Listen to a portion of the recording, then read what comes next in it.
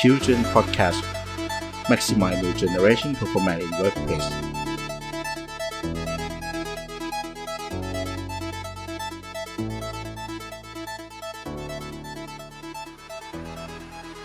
สวัสดีครับกลับมาอยู่กับ QGen Podcast อีกครั้งนะครับวันนี้เป็น EP ที่4นะครับของซีรีส์ที่เราหยิบยกหนังสือเกี่ยวกับ Talent Management มาเพื่อที่จะนำเนื้อหามาสรุปแล้วก็มาขยายความมาเล่าให้เพื่อนๆชาว HR แล้วก็ผู้บริหารองค์กรได้ฟังนะครับก็สำหรับ EP นี้อยู่กับผมเช่นเคยในพลภาวะกังวานวงศ์ครับครับอภิชาติขันธวิธิครับ Managing Director QGen Consultant ครับครับผมก็สำหรับ EP นี้นะครับเราหยิบหนังสือที่มีชื่อว่า Organize Your Team Today: The Mental Toughness Need to Lead Highly Successful Teams ชื่อยาวเนาะใช่ยาวครับ ก็จริงๆก็คือพูดง่ายๆว่าจะส่งเสริมสุขภาพจิตยังไงให้ทีมสมาชิกในทีมพนักงานในทีมเนี่ยมีสุขภาพจิตที่ดีแล้วก็ทำให้เขาสามารถพาทีมไปประสบสู่ความสำเร็จได้เราปฏิเสธไม่ได้นะครับว่าวันนี้ถ้าจะประสบความสำเร็จไม่ใช่แข็งแรงในเรื่องของร่างกายอย่างเดียวซึ่งการแข็งแรงในเรื่องของร่างกายก็เป็นเรื่องสำคัญนะถ้าเกิดต้องทำงานกับคนที่ป่วยอยู่ตลอดเวลานี่ป่วยทางร่างกายก่อนเนาะเดี๋ยวเจ็บเดี๋ยวไข้เดี๋ยวอะไรอย่างเงี้ยคือก็คงทำงานได้อย่างไม่เต็มประสิทธิภาพเท่ากับคนที่เขามีร่างกายที่แข็งแรงดังนั้นนะครับตัวองค์กรเองก็ต้องควรใส่ใจทั้งในเรื่องของการที่พนักงานเรามีสุขภาพแข็งแรงมากน้อยแค่ไหนกินเยอะไปเปล่าช่วงนี้ไขมันเยอะไหมอย่างเงี้ยนะก็ต้องเช็คเขาด้วยแต่ก็ดูแค่เรื่องของสุขภาพร่างกายนะครับอย่างเดียวไม่พอสุขภาพจิตใจก็มีผลไม่น้อยเช่นเดียวกันนะครับต่อการที่เราจะไปจะเรียกยังไงดีทำให้ทีม survive ต่อไปได้หรือรอดพ้นสถานการณ์ไปได้ยิ่งในช่วงแบบนี้นะโอกาสที่ทุกคนจะมีความเครียดเนี่ยค่อนข้างจะเกิดขึ้นได้ง่ายพี่เองคุยกับทางคุณหมอเอิญพี่ดามาช่วงประมาณสักสัปดาห์2สัปดาห์นี้นะในช่วงเวลาเนี้ยมีผู้ป่วยละกันเข้าไปพูดคุยแล้วก็ขอความรู้ขอวิธีการในการดูแลตัวเองจาก stress management เนี่ยเยอะมากนะครับเป็น stress จากเรื่องของการทำงานนั่นส่วนหนึ่งแล้วเป็น stress จากสถานการณ์โควิดด้วยนะครับแยกออกเป็น2ส่วนเพราะฉะนั้นพอเรามีจิตใจที่มันไม่แข็งแรงนะครับความเครียดอะไรต่างๆเหล่านี้มันก็ทำลายเราได้ง่ายขึ้นกว่าเดิมไอ้เรื่องของความเครียดนะสำหรับพี่มองว่าเป็นเรื่องปกตินะครับความเครียดมันมีทั้ง positive และ negative ถ้าความเครียดมันอยู่ในจุดที่มันเหมาะสมมันน่าจะเป็นตัวช่วยผลักดันให้เราเองแสดงศักยภาพออกมาได้อย่างเต็มที่เช่นเครียดแล้วเว้ยพรุ่งนี้ต้องส่งงานยังไม่ได้ทำเลยมันก็จะเป็นการตัวที่ผลักดันว่าอะดรีนาลีนหลั่งเยอะหน่อยครับอันนี้เป็นความเชื่อของพี่นะแต่พี่คิดว่าไม่ใช่คิดว่าหรอกก็จะมีหลายๆคนหรือจะเรียกว่ากูรูบางด้านหรือด้านอื่นๆเนี่ยก็จะพูดว่าความเครียดไม่ควรมีเลยมันไม่ใช่สิ่งที่ดีเลยอันนี้ก็ขึ้นอยู่ว่าเรามองในมุมแบบไหนแต่ถ้าเมื่อไหร่ก็ตามความเครียดมันเกินมันล้นนะครับมันไม่ช่วยผลักดันศักยภาพแน่ๆมันไปลดทอนศักยภาพแล้วถ้าเครียดเยอะจริงๆสิ่งที่เราควรจะต้องทำคือไปหาหมอนะครับอย่ารักษาตัวเองให้คุณหมอช่วยดีกว่าจะหายจากอาการเครียดนะครับได้ง่ายขึ้นกว่าเดิมสำหรับหนังสือเล่มนี้นะครับเดี๋ยวเท้าความกันเหมือนเดิมเช่นเคยหนังสือเล่มนี้นะครับขอเรียกสั้น Organize Your Team Today แล้วกันเนาะถูกตีพิมพ์ครั้งแรกในปี 2018 ครับโดยมีคนเขียนถึง3คน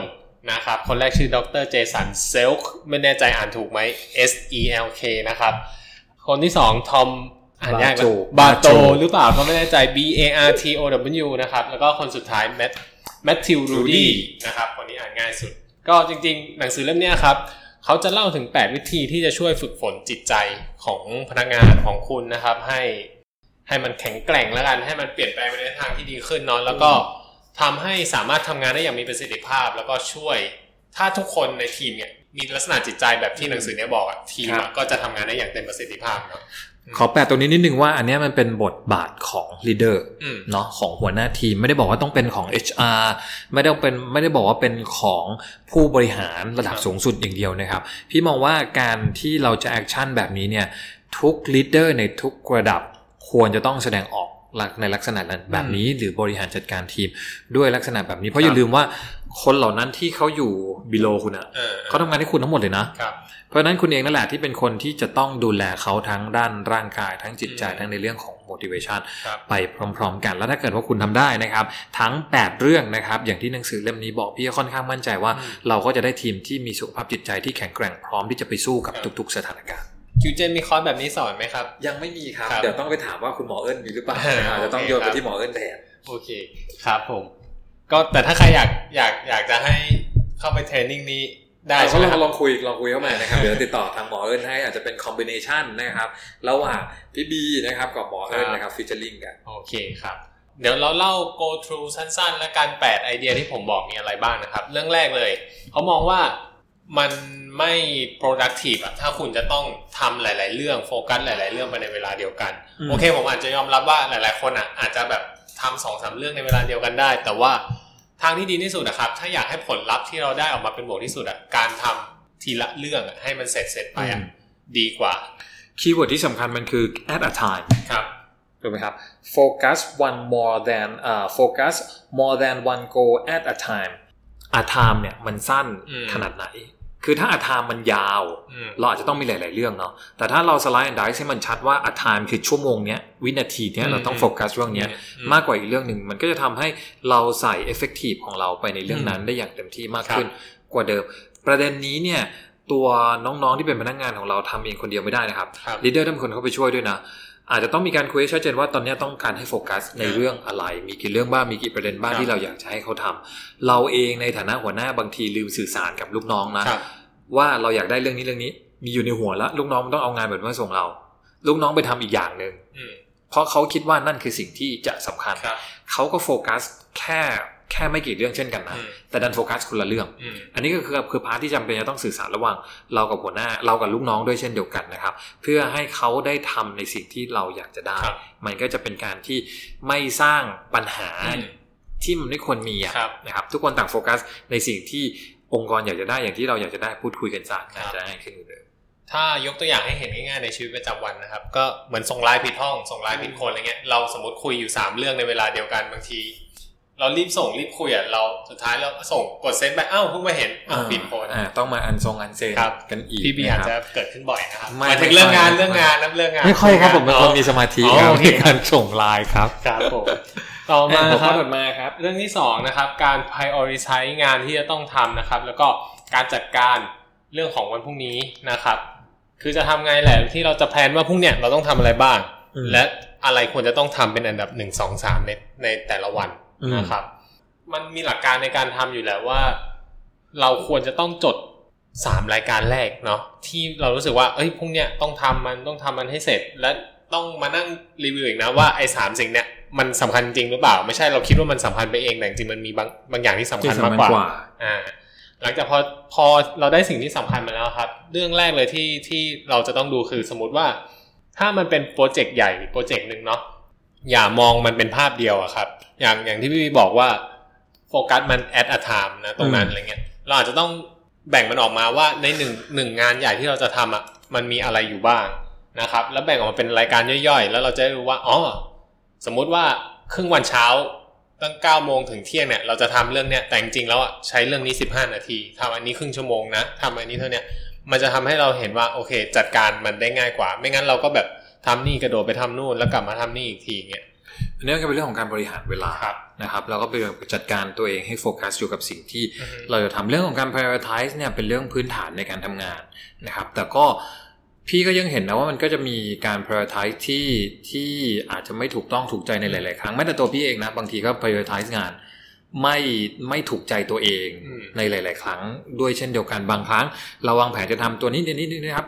แต่มันก็จะมีหลายๆครั้งที่มีงานบางอย่างเข้ามา interrupt เราด้วยเช่นเดียวกันเพราะฉะนั้นการวางแผนงานก็อาจจะต้องมีการวาง prioritize นะก็อาจจะต้องมีการเผื่อเวลาสำหรับที่จะเจอสิ่งที่มันเป็น interrupt ระหว่างงานได้ด้วยเช่นเดียวกันเพราะต้องไม่ลืมครับว่าวันนี้เราทำงานเราไม่ได้อยู่ของเราคนเดียวครับ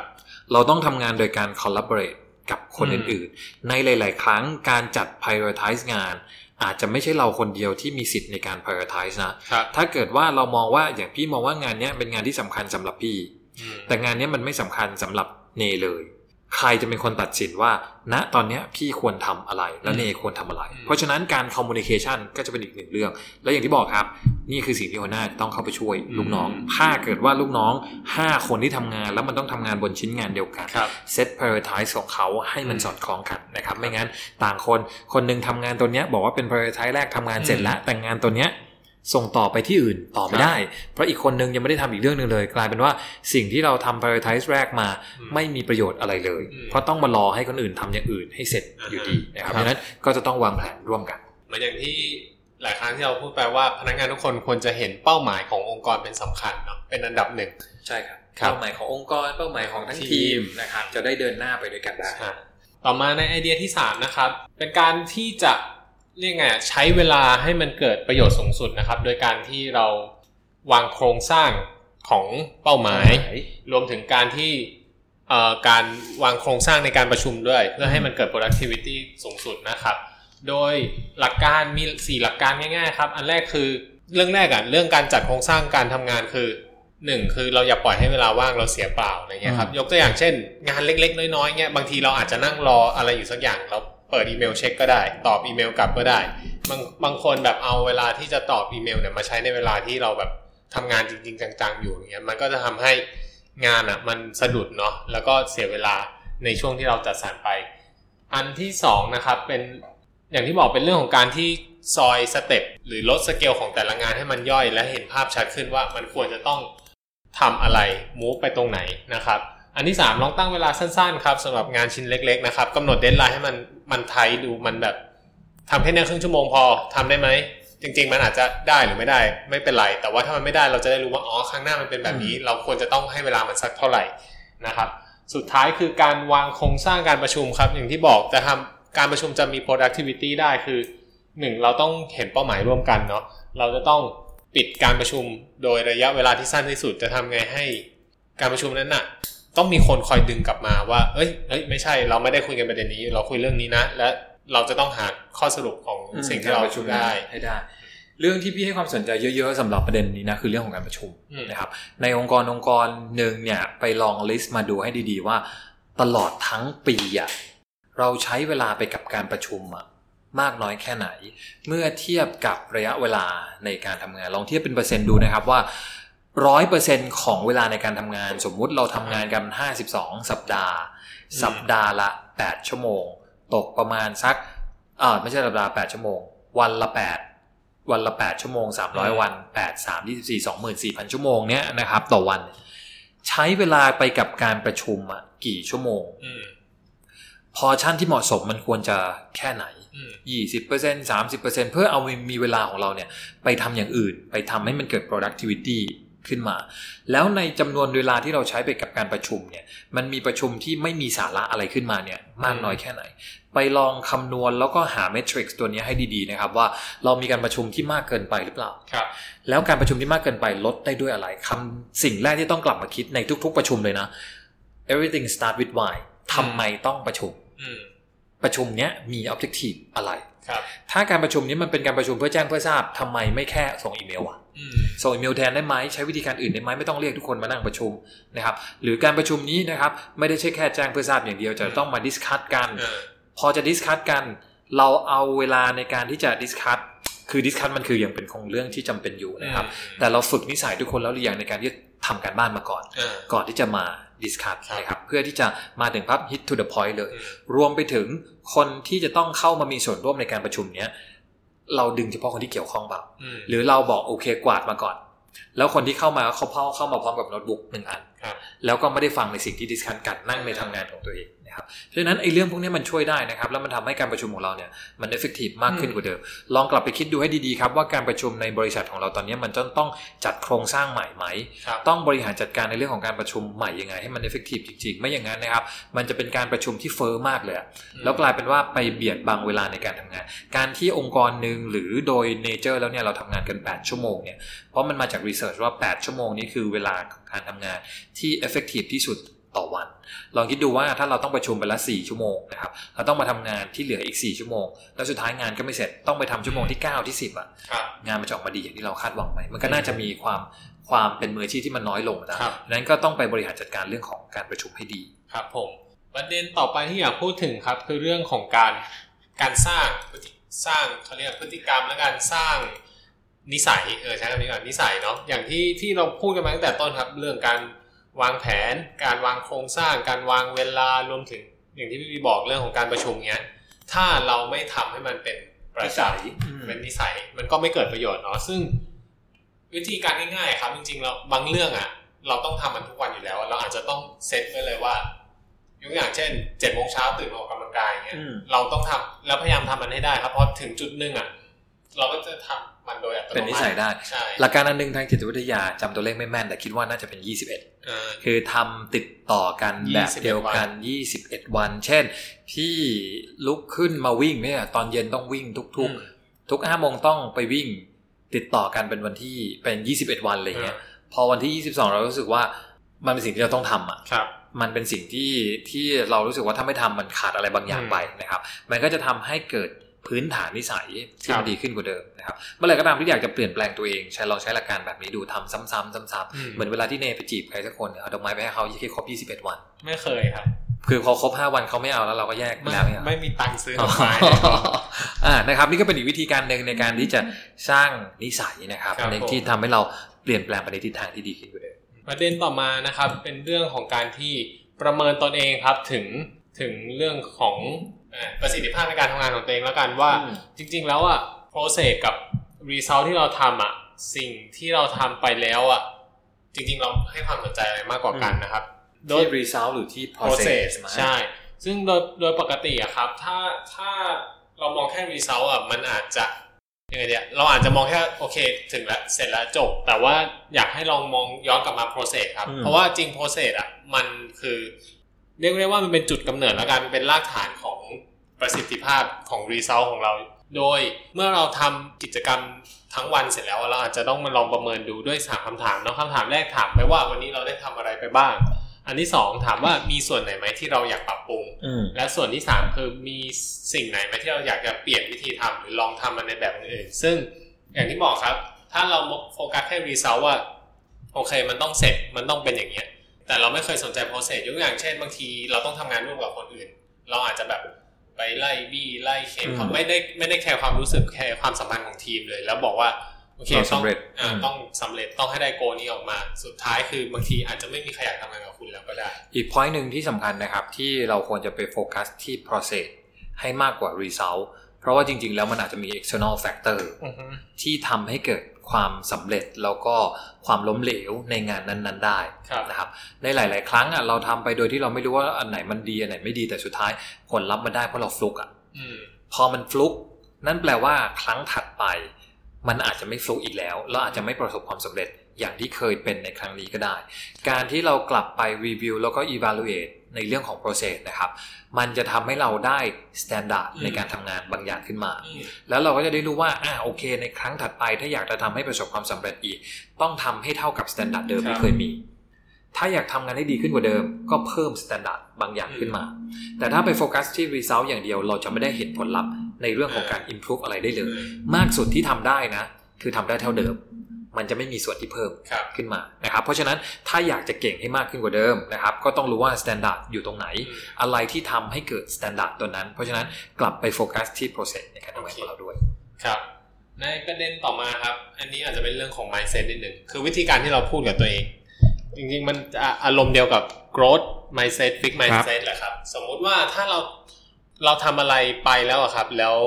เราพูดกับตัวเองไม่ดีเราด่าตัวเองทำไมมึงทำแบบนี้วะทำไมเป็นคนไม่เก่งเป็นคนโง่ทำไมเป็นคนนิสัยแบบนี้อะไรเงี้ยแทนที่เราจะเหมือนกับให้กำลังใจตัวเองเนาะแล้วก็พยายามหาโซลูชันพยายามคือถ้าเรามองตัวเองยังมองไม่ดีเลยคนอื่นก็มองเราไม่ดีนะครับการกำลังใจที่สำคัญที่สุดมันมาจากตัวเองก่อนเนาะการที่จะ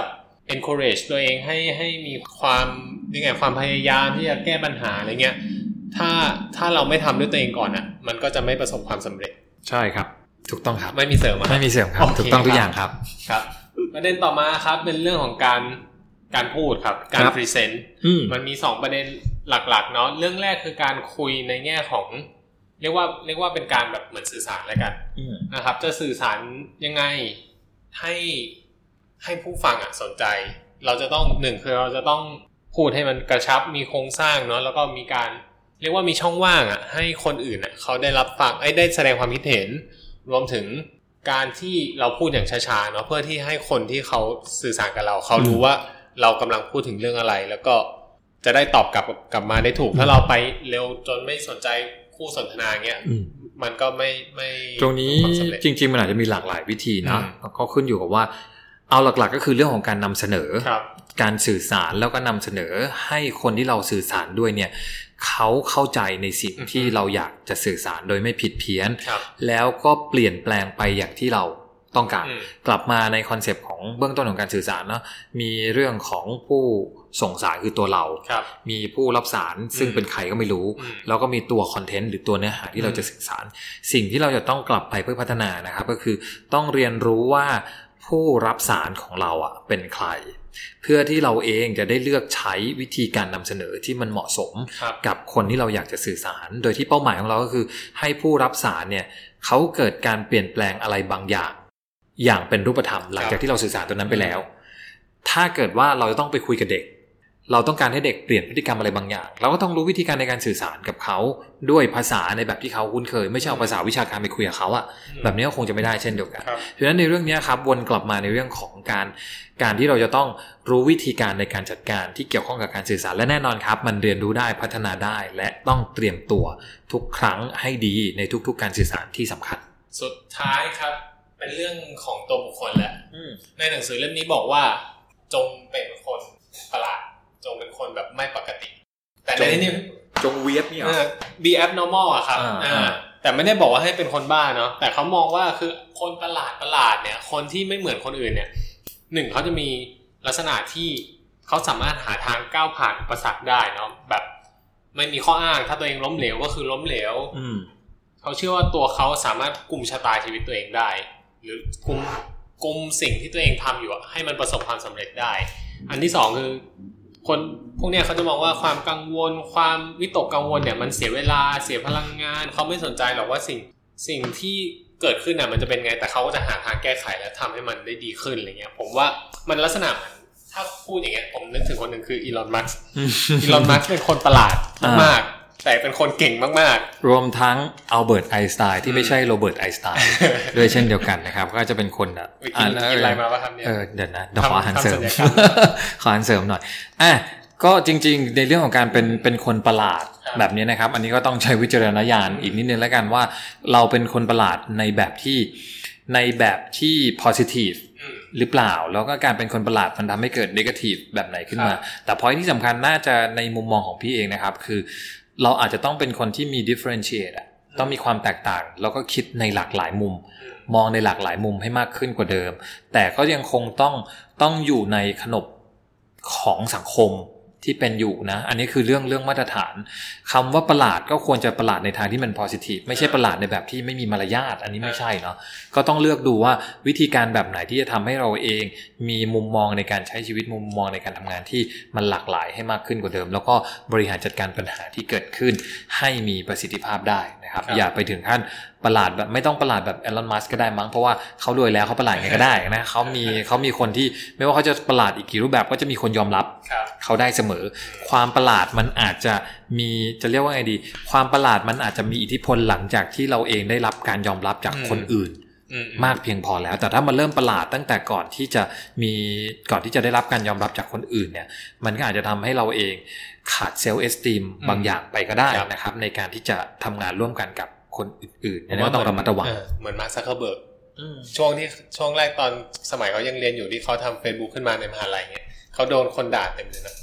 ใช่ทุกคนอย่างโรเบิร์ตไอน์สไตน์ซึ่งไม่มีอยู่จริง กลับมาที่อัลเบิร์ตไอน์สไตน์เนี่ยคนอื่นก็มองเขาบ้าถูกป่ะมานั่งหรือโทมัสอัลวาเอดิสันเองเนี่ยก็คนอื่นก็ว่าไฟฟ้ามันจะมีจริงได้ยังไงหรือแม้แต่คนที่ผลิตเครื่องบินชื่ออะไรไม่รู้จำไม่ได้เหมือนกันพี่น้องตระกูลไลท์เขาพูดถึงเหมือนกันพี่น้องตระกูลไลท์นะครับก็ไม่แน่ใจว่าเขาก็คงเพ้อฝันในมุมมองของคนทั่วๆไปนะเพราะนั้นก็ขึ้นอยู่กับลักษณะของการแสดงออกของเราด้วยเราประหลาดได้นะครับแปลกได้แต่ก็วิธีการแสดงออกของเราแบบไหนที่จะทำให้คนอื่นยังอยากจะสมาคมกับเราต่อแล้วก็มีปฏิสัมพันธ์ที่ดีในการที่จะช่วยให้เราทำงานอย่างมีประสิทธิภาพขึ้นมาได้ก็ลองไปคิดดูนะครับว่าแบบไหนคือสิ่งที่เหมาะสมครับสุดท้ายครับจากที่เล่ามาทั้งประมาณ8ประเด็นเนี่ยลีดเดอร์ควรจะต้องทำยังไงบ้างครับสิ่งที่ลีดเดอร์จะต้องทำคือการที่จะต้องให้การสนับสนุนนะครับทั้ง8ข้อนี้เลยให้พนักงานสามารถที่จะแสดงออกเรื่องเหล่านี้ได้จริงนะครับพอยที่เป็นประเด็นที่สำคัญมากที่สุดสำหรับพี่ก็คือวัตถุประสงค์ของการที่ลีดเดอร์เองต้องทำตัวนี้ คือการที่จะดึงเอาศักยภาพที่ดีที่สุดจากคนที่เราทำงานด้วยเนี่ยออกมาภายใต้เงื่อนไขภายใต้คอนดิชันต่างๆที่ทุกคนยังคงมีความสุขในการทำงานถ้าเรื่องเหล่านี้ที่เราทำแล้วทำให้พนักงานมีความสุขพี่ว่านี่คือหน้าที่ของลีดเดอร์ที่จะต้องทำเลยนะแล้วด้วยความเป็นลีดเดอร์เองเนี่ยครับเราโฟกัสแค่เรื่องงานไม่ได้เราจำเป็นที่จะต้องโฟกัสที่เรื่องคนด้วยพอพูดถึงเรื่องคนสิ่งที่สำคัญเหมือนที่หนังสือเล่มนี้เหมือนที่ชื่อหนังสือเล่มนี้บอกเอาไว้นะครับคือการที่จะต้องดูแลในเรื่องของ mental toughness needed นะทำให้สุขภาพจิตใจของคนที่เราทำงานด้วยมีความแข็งแกร่งนะครับตัวนี้ก็จะเป็นตัวที่ทำให้เราก้าวข้ามผ่านทุกๆอุปสรรคของการทำงานได้ไม่ยากสำหรับวันนี้คิดว่าเป็นประโยชน์กับ HR แล้วก็ผู้บริหารรวมถึงลีดเดอร์ด้วยซ้ำนะครับในหลายๆองค์กรก็ขอบคุณทุกคนครับที่ติดตามรับฟังกันมาถึงตอนนี้นะครับพบกับพวกเราได้นะครับในทุกช่องทางพอดแคสต์ที่เรามีนะครับไม่ว่าจะเป็น Spotify, SoundCloud, Google Podcast, Apple Podcast รวมถึง YouTube นะครับก็สำหรับวันนี้ผมและพี่บีขอตัวลาไปก่อนครับผมสวัสดีครับสวัสดีครับ